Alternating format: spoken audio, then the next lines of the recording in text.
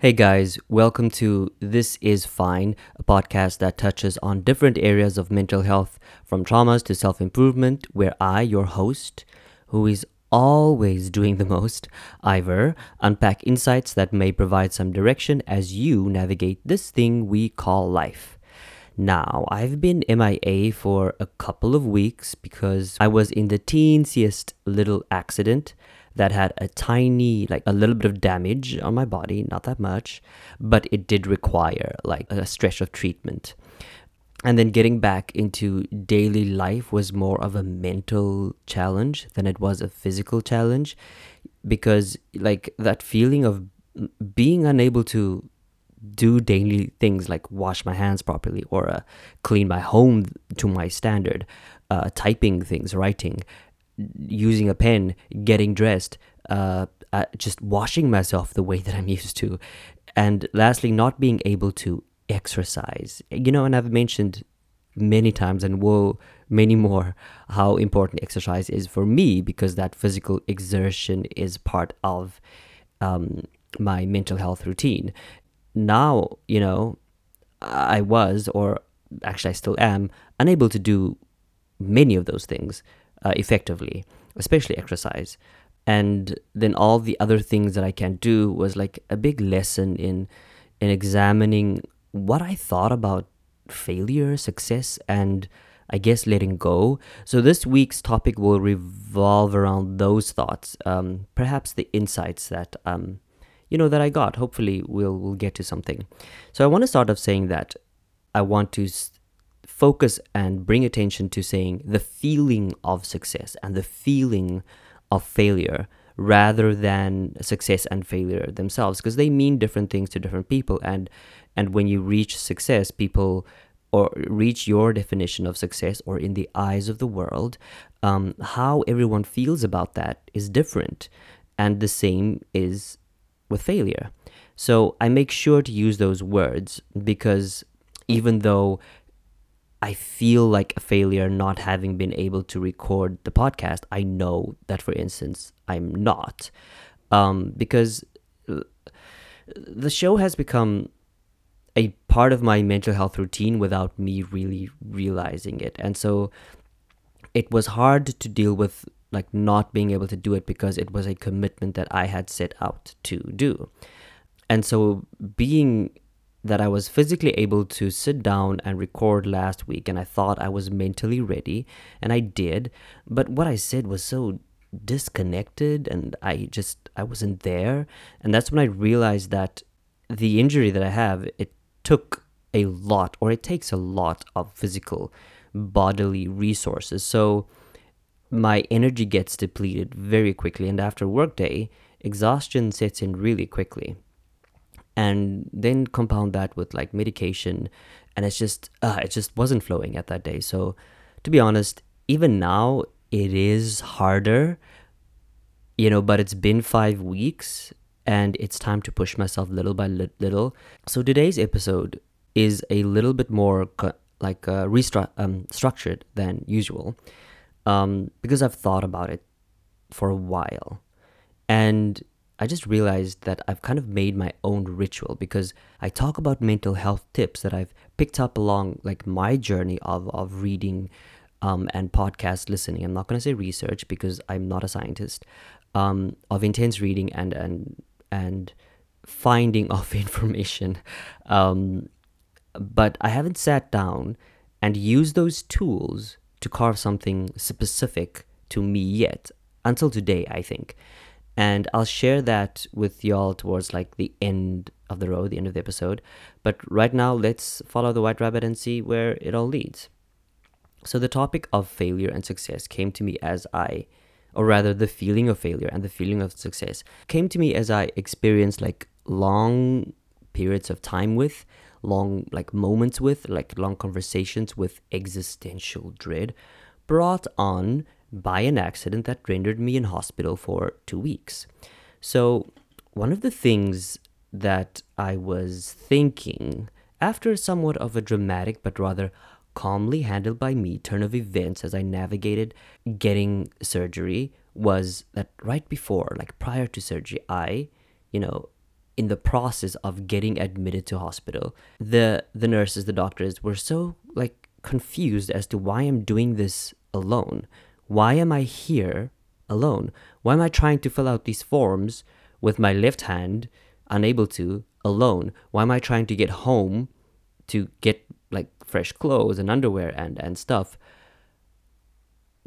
What, I was feeling was confusion, because I guess by the norms of society, I'm supposed to have someone around me, and it's better, it's more helpful. And they were just like, why is no one coming?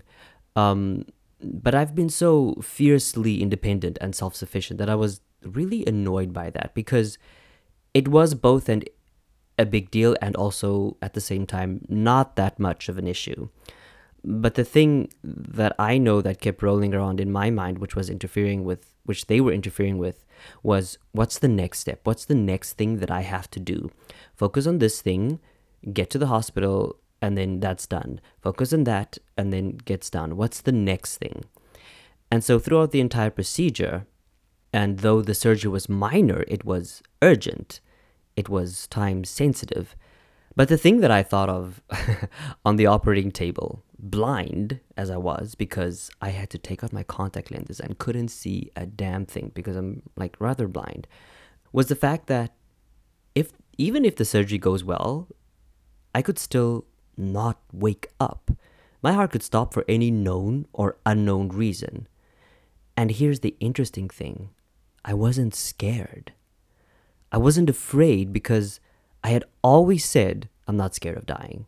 I'd always said it, but haven't been faced or recently been faced with that like ever-present reality that you could die right now. Like I could go outside and get hit by a car or something and I could die, or I could sleep and not wake up. This is it. Like I was laying on that bed, and for many people I thought the last thing that you get to see is the ceiling of a hospital room.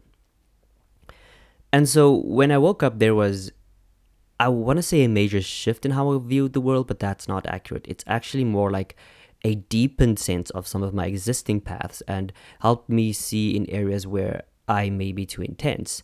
So one thing that is for sure, though, and a story for another day, but I'll touch on it a little bit now, is that I will continue to highlight thoughts and ideas and processes in society that were normalized during racism and segregation, and that is alienating and annoying a lot of people around me recently, because they like to think that not everything in this world is about race, but you only think that way when you're benefiting or have benefited from that system. Because that is a battle that I have decided to fight, that I have decided to pick up along with many others.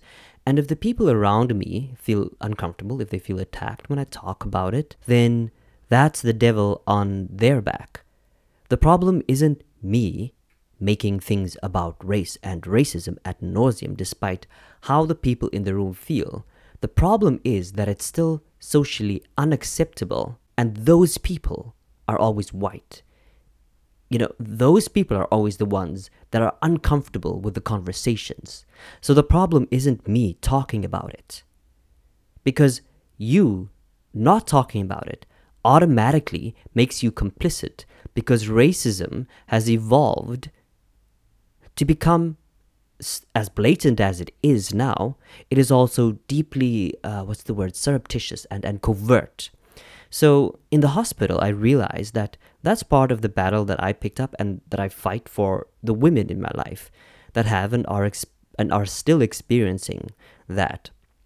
And so I'm never going to apologize for speaking out, because if the topic offends you or hurts your feelings, that is part of white guilt that I'm not responsible for, because placating to that guilt for you, placating to your feelings, is in itself something that comes from the caste system, if you really think about it. But let me stay on topic. I'm getting a little bit fired up. That's a tangent that is for another day. So let's get back to the topic of failure and success. And, by way of a 2-week stay in the hospital and at least another month from now of me not being able to function like I used to before, So after I realized or re-realized or reaffirmed that I wasn't afraid of death, I had the surgery, woke up, still mostly paralyzed from anesthesia. My mind ran from, this corner to like the edge of that cliff to like some dark thoughts over here, some humorous ones. But I realized that what I think I was searching for were, I don't know, regrets and how they were a minimum. And so I think the question that I was trying to answer was really, by running around the infinite space of thought, was what are my regrets? For the most part, like I said, they are few and not superficial. I'd like to list them right now, but actually, emotionally, I don't know if I'm ready. But what I can say is that I've learned and like realized that regret, which in itself, in its nature, is married to failure, to a sense of failure, to a feeling of failure. I did find that I've been living out a certain definition of success that I think I've been crafting, and it's best described by the novelist Toni Morrison. Now, for those of you who don't know, and I wager a guess that many of you listening to this podcast may not know, that Toni Morrison is or was a very big reason that Black literature is part of the mainstream media, as she helped pave the way by being the first Black woman senior editor of nonfiction at Random House. Now, Random House, if ever you see like that Penguin Publishing, that's them. That's Random House. It's one of the largest and most powerful book publishers to this day, meaning that they have a lot of control over the intellectual content that is available on one of the most ancient forms of learning and sharing of information. So Toni said something that I read as a teenager. I read a lot of like different quotes as a teenager.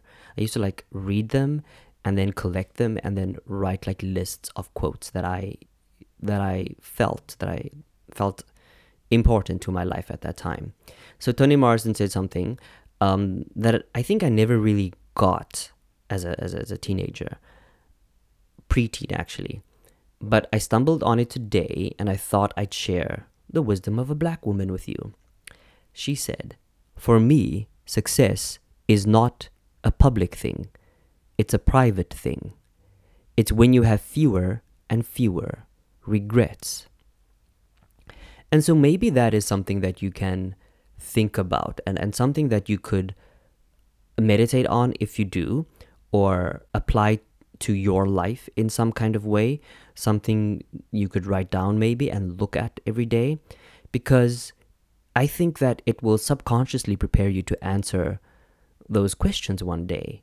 One of the biggest successes that I think that we can embody is the realization that success is for you, and no one needs to know about it. No one needs to know how successful you are.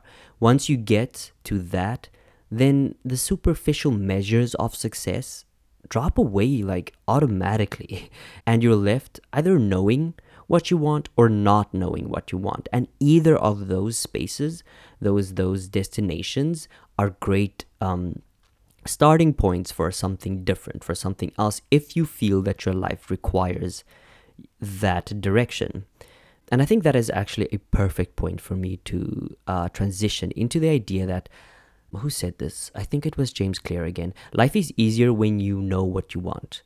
So like most people know this, but I have yet to actually find a person who has taken the time down to sit, talk with someone, talk with their friends, talk with themselves, to actually figure out what it is that you want, and different areas of your life, like romantically or career-wise or growth-wise. What do you want?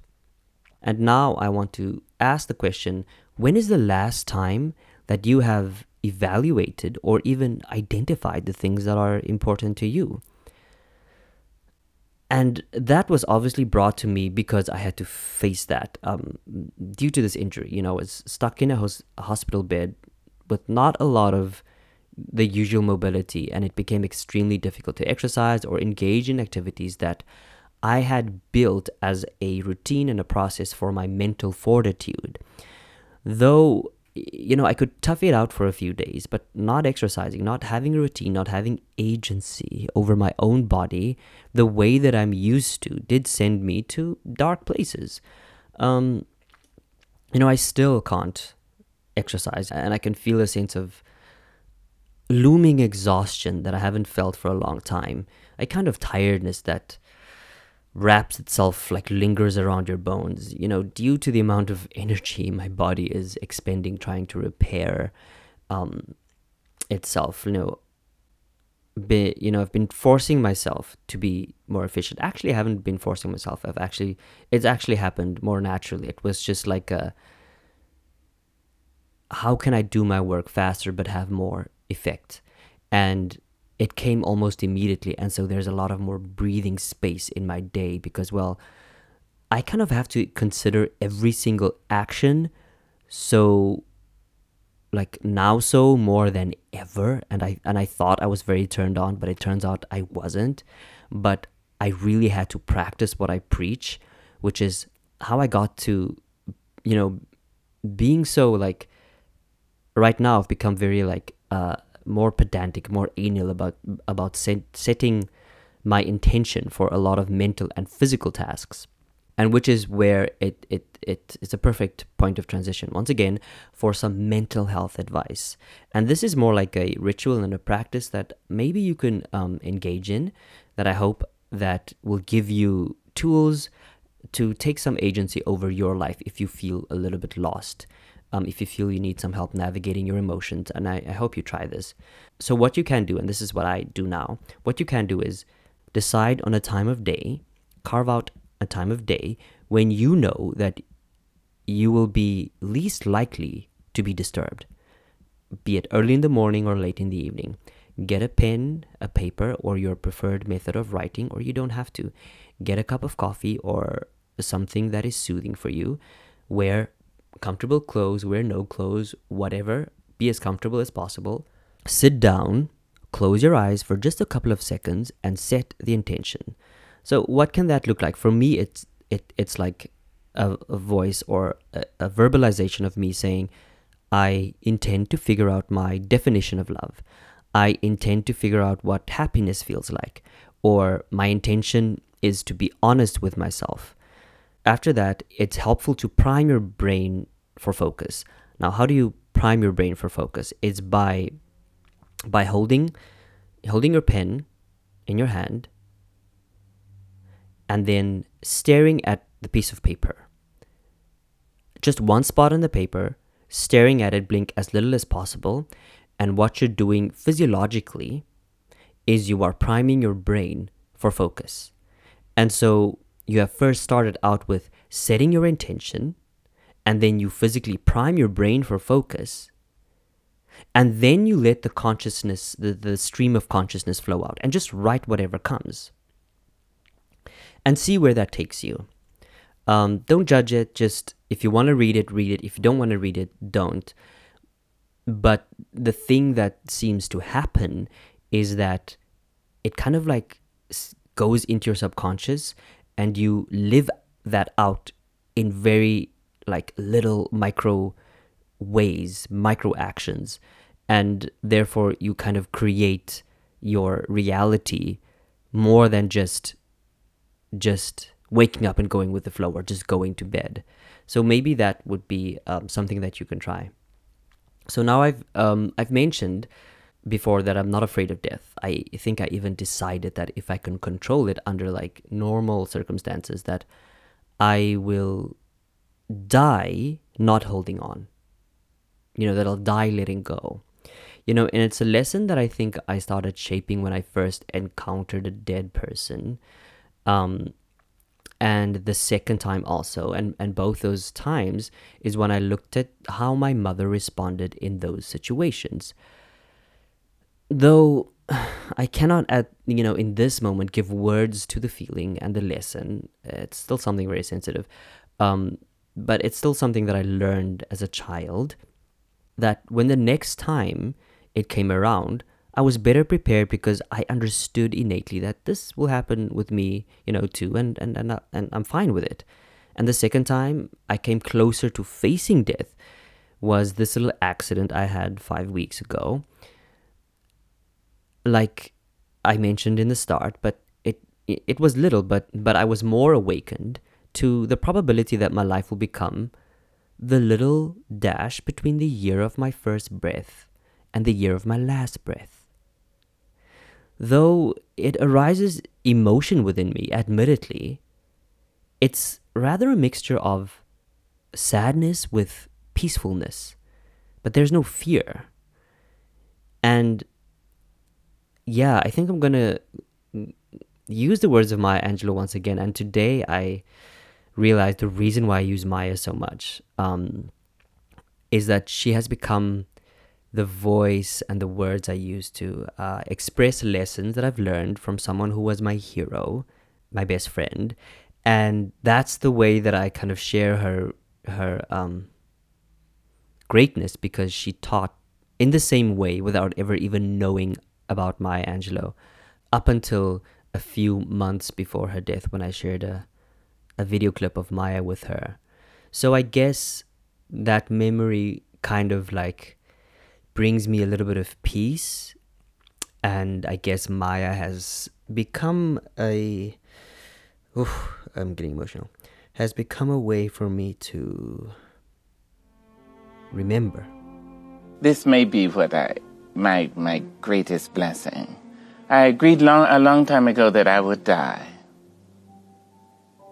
Now, if I can admit that no matter what happens, I will do this thing. Yeah. This is the biggest bugaboo of them all. I will do that. Well, then why couldn't I attempt something lesser? Yeah. So I will try. Maybe the hardest part is if you teach, you have to live your teaching. You can't say, you do not as I do, but do as I say. No. You have to say, I'm doing my best to live what I teach. I have a painting by Phoebe of a group that she calls Sister Suki's Funeral. And there are about 9 women, and they all look like women in my grandmother's prayer meeting group. So whenever I'm obliged to do something, I take that painting and I look at that painting. There's an empty chair. And I think, now, what would Grandma do? What would she say? I can almost hear her voice say, now, sister, you know what's right. Just do right. You don't really have to ask anybody. The truth is, right may not be expedient. It may not be profitable, but it will satisfy your soul. It brings you the kind of protection that bodyguards can't give you. Try to be all you can be, to be the best human being you can be. Try to be that in your church, in your temple. Try to be that in your classroom. Do it because it is right to do. You see, people will know you, and they will add their prayers to your life. They'll wish you well. I think if your name is mentioned and people say, oh, hell, oh, damn, I think you're doing something wrong. But if your name is mentioned and people say, oh, she's so sweet, he's so nice, oh, I love, oh, God bless her. There you are. So try to live your life in a way that you will not regret years of useless virtue and inertia and timidity. Take up the battle. Take it up. It's yours. This is your life. This is your world. I'll be leaving it long before you under the ordinary set of circumstances. You make your own choices. You can decide life isn't worth living, and that would be the worst thing you can do. How do you know? So far. Try it. See. So pick it up. Pick up the battle and make it a better world. Just where you are. Yes. And it can be better, and it must be better, but it is up to us. I just love listening to Maya talk. The part where she says, when you enter a room and someone says, "Oh, he's so lovely," or when someone talks about you, because essentially people do talk about everyone. When someone talks about you and they say, "Oh, he's so lovely," or "She's so wonderful," um, I think that is something great to strive for in terms of your mental health. It's not necessarily for the approval of other people. Just be who you are, do good, and that's it. That's simple as that. You don't have to be as intense as I am about racism, about health, fitness, about anything. At the end of the day, Maya's right. Just do good where you are.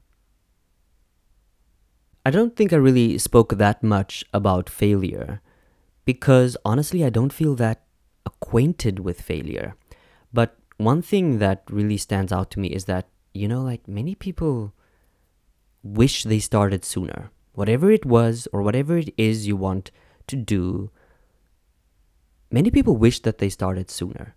Almost nobody wishes that they've started later. So, I leave you with that little bit of inspiration, knowledge, and just want to thank everyone that came to see me in the hospital. A very, very big shout out to all of you. Thank you to every person listening to the podcast. I appreciate it. If you feel you learned something from this episode, I would really, really appreciate it if you share the episode with someone that you think may benefit from it. Just one person. It really helps me get my message out. So thank you so much. Have a wonderful, wonderful day. Drink your water. Don't do something naughty. And if you do, take pictures. Actually, no, that's not good. That's not good advice. All right. Have a wonderful day. Bye-bye.